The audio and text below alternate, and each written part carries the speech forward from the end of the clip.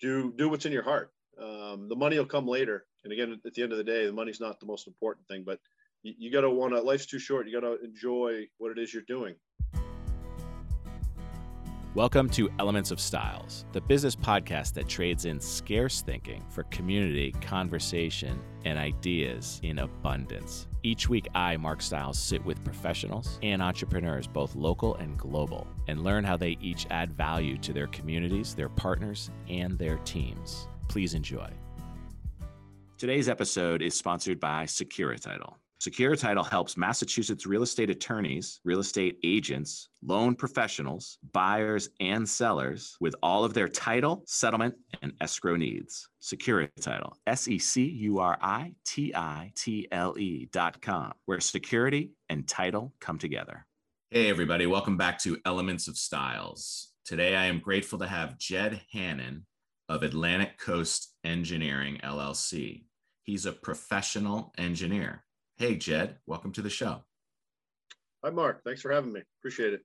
So help me understand, Jed, what would a person need a professional engineer for?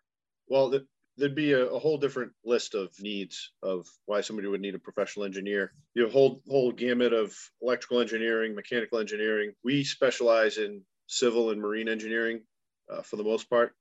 We do offer other services, but the bulk of what we do is engineering, surveying, permitting, and construction consulting. And we heavily support the real estate industry in Massachusetts, in particular on the South Shore, whether it could be structural inspections for prospective buyers, sellers, if they have concerns on the structural integrity of their house, their foundation, the footprint.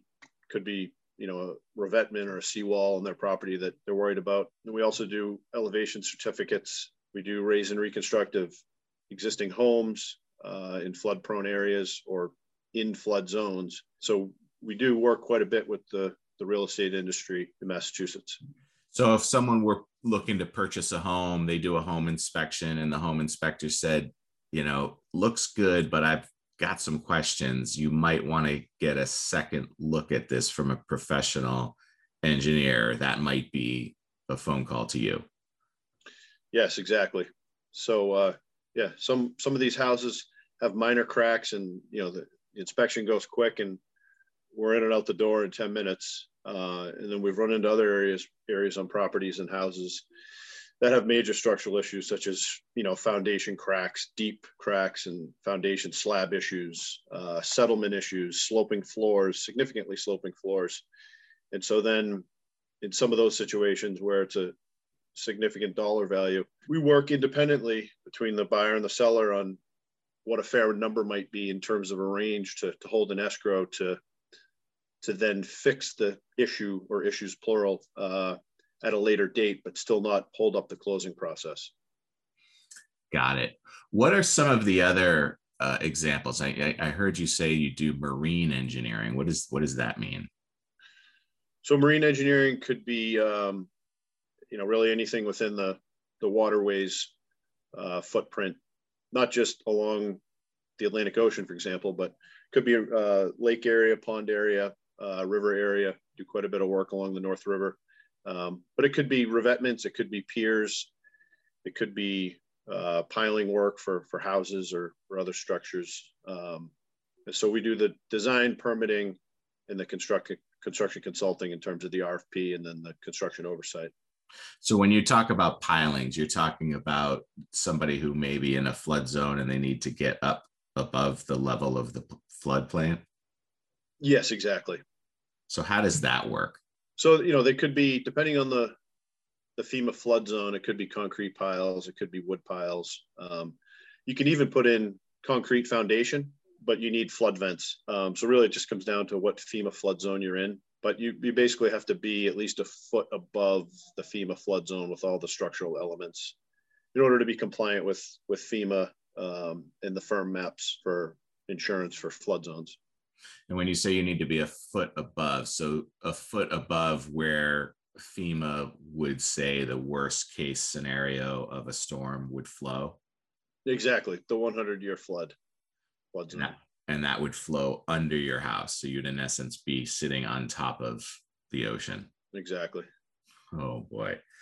to help me understand the process of obtaining a dock in a waterway such as the North River. Sure. So North River is fairly regulated, just like all the other waterways, but they have even another level, which is the North River Commission. So the first step really is appearing before the North River Commission with your plans on what it is you want to do. And they have a regulation document that, you know, they're pretty stringent in that you follow. So you have to seek approval through them first.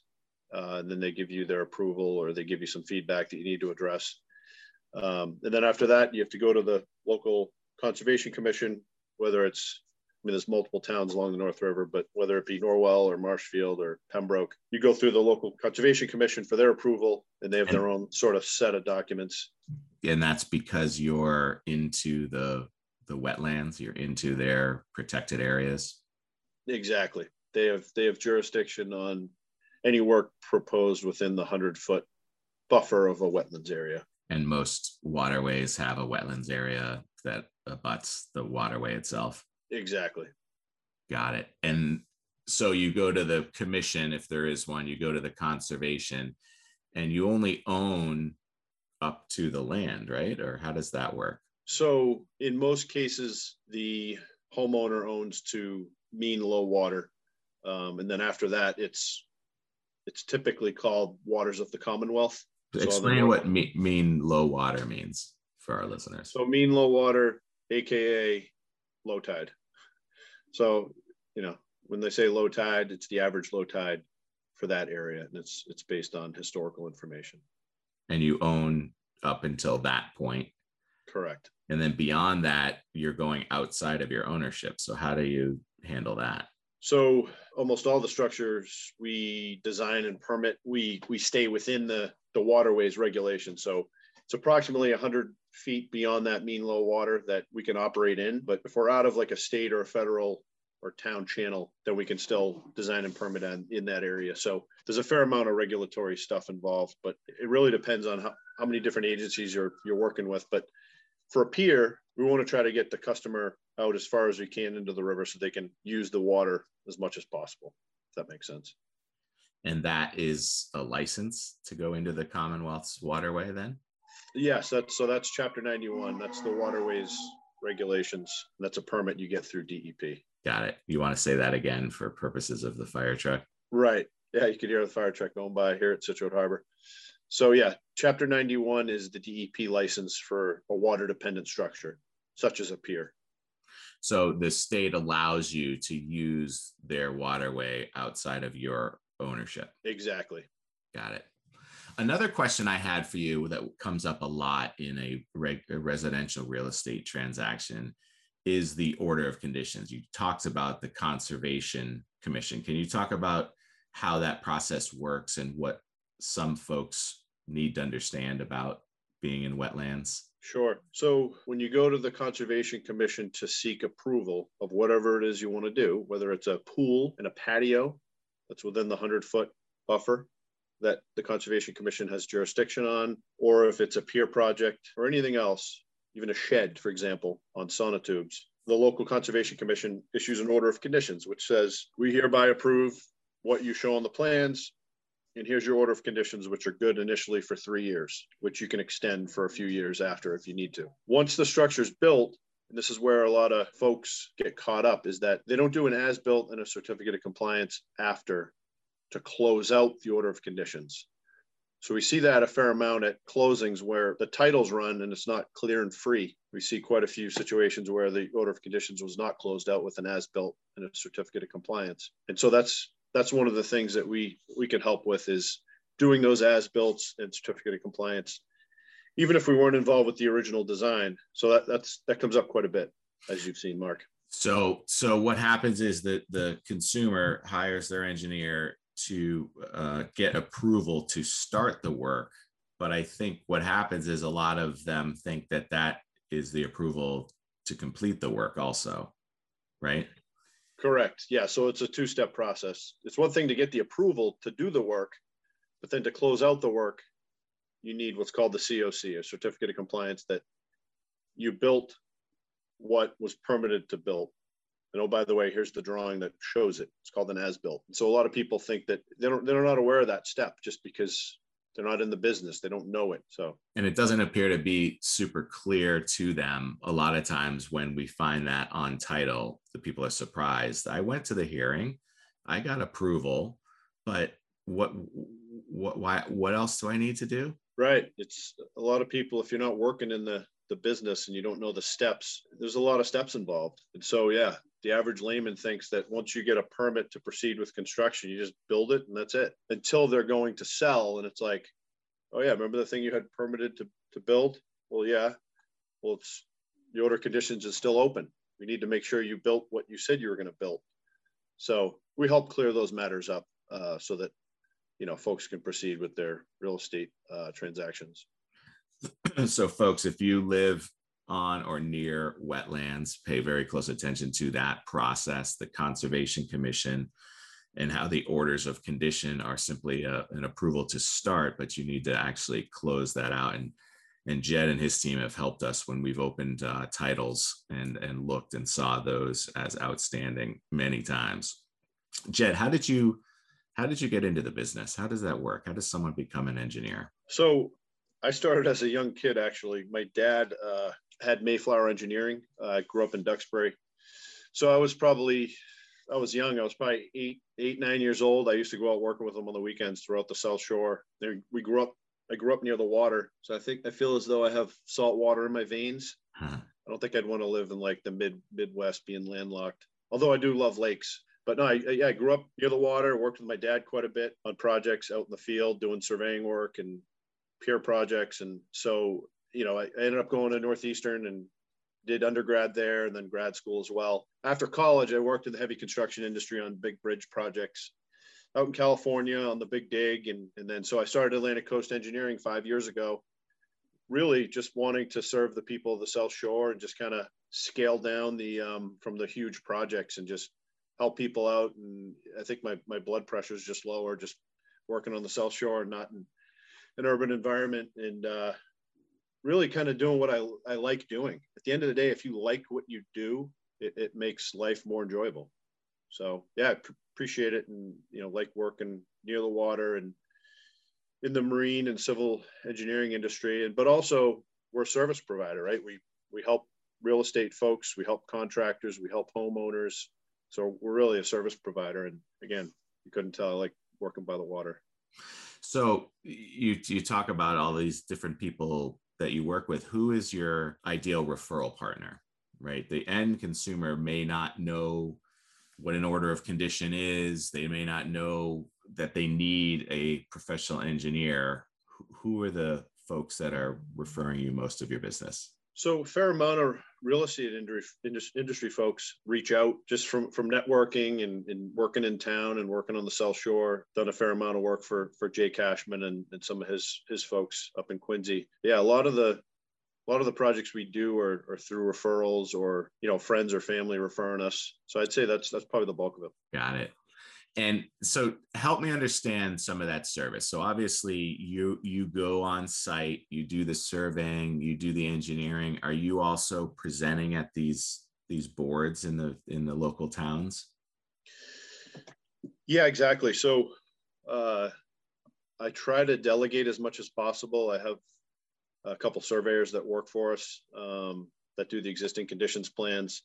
And then I have a team that does a lot of the admin paperwork to submit what it is that we need to for the agency we're dealing with. And then, yeah, I generally handle the presentations. Unless we're working with an architect, we'll kind of work hand in hand. But for the most part, I do the presentations.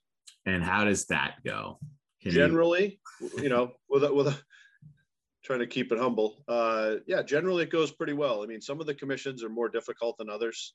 I'll be polite and not name any, but yeah, generally 90+% of the time it goes fine. I mean, sometimes we're done in one try. Other times it's 2 or 3. In some cases, it's gone more than that. But at the end of the day, you just remain polite and tactful and work through the issues of whatever the commission's bringing up or the board you're working with, and just try to work through the issues, because there's always issues. You just try to resolve them.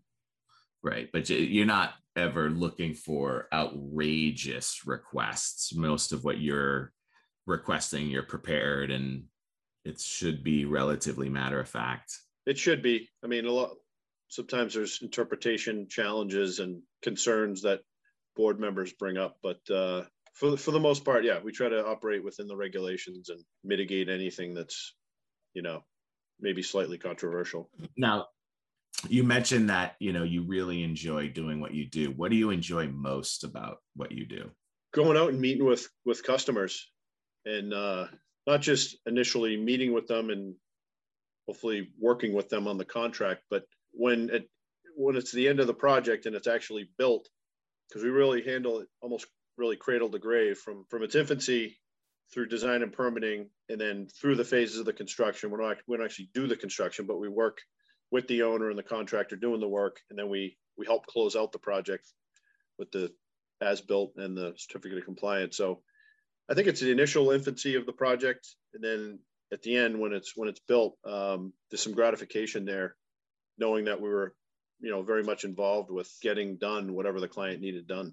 So it's the people interface and the success that brings you the most satisfaction. Yeah, exactly. How about COVID? Has that affected your business in any way, positive or negative? Ironically, it has impacted the business in a positive way. Last year, we pretty much doubled our volume, I think largely attributed to the residential market. A lot of folks are at home and just kind of wanted to improve the footprint that they live in, that they operate in, right? COVID put all of us in a unique situation. And yeah, for those families and residents that were fortunate enough to have the money to spend, a lot of them were spending. And so, yeah, our volume increased significantly last year. And so COVID impacted us in a good way, unlike some of the other, businesses and people out there.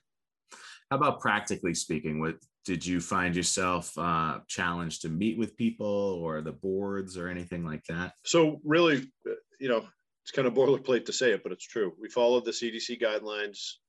We'd wear masks to meetings. Although if I was going out there, I'd initially not have the mask on, but when I get in within 6 or 8 feet, I'd put the mask on. But I'd like people to see me before I put the mask on, kind of, in the incognito. And so, yeah, we'd have our meetings just like at any other time, discuss the details. And so that was kind of status quo other than the masks. And then in terms of the board meetings, everything like we're doing, everything went Zoom, and there was a bit of a delay. So there were definitely delays because town halls were shut down and some of the state agencies for a while, but eventually they all kind of got on board with Zoom and other platforms. And so meetings were conducted remote because the state passed legislation, which authorized it. So yeah, we've all been kind of keeping our business going, and there's definitely some delays, but thankfully for technology, it's helped continue the flow of business, if you will. So the flow of business has continued, and that's nice. But share with us the differences presenting live versus presenting on Zoom in a municipal meeting. Sure. So when you present to the public, I think there's pros and cons. There's the pros is that you're there, you're live, it's more tangible. You can talk about the issues and point at stuff, and you can try to resolve it, sort of real time physically there. That's some of the pros. There are cons to meeting in the public platform in person.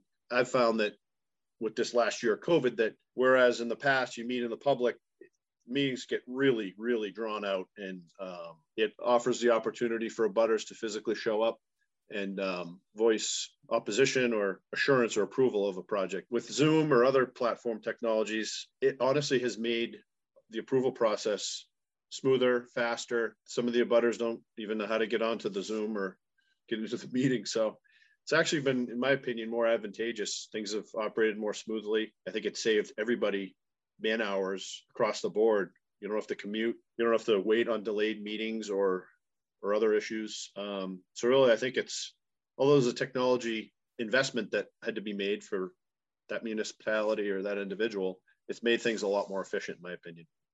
It'll be interesting to see post-COVID whether some of those towns continue to allow folks to present through Zoom versus live. Yeah, it'll be interesting. Certainly will cost the client less, right? I mean, if you're not spending time traveling and sitting and waiting, we can pass that on to the consumer, which is always a bonus. Absolutely. So if you're talking to a young person in college looking to get into the business, what advice would you give them, and what kind of support would you give them? The guidance I would give them is try to find what you're passionate about, what you enjoy doing. It's one thing to go after money, right? A profession where you can make X amount of dollars, and that's one way to do it. But you gotta wanna get out of bed, and you gotta wanna do that work, money aside. And so, I would encourage, follow your passion, get the experience you need, get whatever education you need and licensure. And then when you know what your passion is, some people may know, middle school, high school, but some people may not know or be in a position to do it financially till later. But at the end of the day, I'd follow your passion and do what's in your heart. The money will come later. And again, at the end of the day, the money's not the most important thing, but you got to life's too short. You got to enjoy what it is you're doing work wise, and the rest of your time available. Is it important to apprentice or mentor with other professionals, or is this something you could break out of school and hang a shingle? No. So yeah, there's definitely a mentorship. In order to get licensure, you have to, at least in Massachusetts, you have to work under professional engineer for 4 years after passing what used to be called the EIT exam and the FE exam. You basically take that exam right after college, and then you need 4 years of applicable design experience working with other professional engineers in order to sit for the state board exam, which is intensive and long. It's 8 hours, and there's a certain pass rate. So there's definitely a mentorship program and a licensureship with that. So, if some folks, if they're on track, late 20s, they should be on track to get their licensure. And, if they get the entrepreneurial blood in their system, then they just got to figure out how to make it happen. And everybody has their own financial situation, and it's something that you kind of got to figure out if that's what you want to do. Now, you have a young family, and you went out on your own 5 years ago? Initially, 10 years ago. Okay. I had 4JH LLC, construction engineering consulting. So that was 2011, and I had that for about 5 years. Did well. So I was doing that while working in the for-profit sector for engineering construction companies. And then 5 years ago, I thought the name was kind of bland, and so I started Atlantic Coast Engineering and basically did a name change and kind of a marketing makeover. And so yeah, we're on year 5 now, and I feel blessed, and things are going well, and I'm excited, and most importantly, enjoying what I'm doing. So how do you enjoy being a business owner as well as an engineer? So I'm sure you can appreciate it. Yeah, I mean, there's a lot going on. There's the marketing piece, there's the financial piece, there's the proposal writing, there's the meeting with customers, and you only have so much bandwidth and time, and so you need to have team members that you can rely on to do some of the work, because you can't do everything. And if you're trying to grow, you need to have a deeper bench. So it's challenging, but it's exciting. I've always been a grinder and enjoy challenging things. Speaking of challenging things, if you're in a room and it's karaoke and you're grabbing the mic, what's your go-to song? It's funny. I saw that on your list there. I guess I'll throw it back to Journey, right? Don't Stop Believing. I love it. Don't stop believing. Positivity. There's something to be said. I think some people like Bill Belichick. Some people are like, eh. One thing I like about him is he doesn't get too high on the highs. He doesn't get too low on the lows. He may see him a little flat, but he kind of operates in that area. But yeah, don't stop believing. I think just positivity, winning attitude, and we're going to succeed attitude. I think that's huge. I think it all starts with attitude and the desire to please people and get their projects approved. So yeah, don't stop believing. That's the only thing I can think of at this point. That's a tough one. Steve, it's Steve Perry, right? Is that his name? From Journey? That's I think so. That's a vocal. So we're going to be hosting a podcast guest party, and you'll be singing "Don't Stop Believing" at that party. Jed, the most important question of the entire episode is, how do people get in touch with you? So we're on the web. You can just look up Atlantic Coast Engineering LLC. We're out of Situate Harbor, and We have an office at Quincy Marina Bay. But yeah, we're on the web. It's Atlantic Coast Engineering LLC.com, and all our contact info is there. So yeah, please reach out. We'd be happy to help you. And we're a service provider. We like working with people and different companies. How about a phone number? Best number is 617-963-6044. Jed, Atlantic Coast Engineering, thank you for your time. Thank you for your knowledge. I love learning when I talk to folks, and I've learned a little bit. Hopefully our listeners did as well. Thanks again, buddy. All right, Mark, appreciate it. Thank you very much. Take care. Hey, thanks for joining us today. If you enjoyed the show, be sure to subscribe on your platform of choice for a new episode each week, and share this with everyone and anyone. If you have any questions or comments, or have an idea for another guest, feel free to shoot me an email at mstiles@stiles-law.com. That's MSTILES@stiles-law.com. And if you are a real estate professional, be sure to check us out on our private, exclusive Facebook page, The Real Estate School at 892, for content and Massachusetts continuing education opportunities. Be well, folks. This podcast is being provided for informational purposes only. The podcast is not a comprehensive overview of this subject and is not intended to provide legal or financial advice or an endorsement of any product or business. The views expressed by podcast guests are their own, and their appearance on the podcast does not imply any endorsement of them or any entity they represent. Please seek legal, financial, or tax advice before taking any action on the matters or products discussed herein.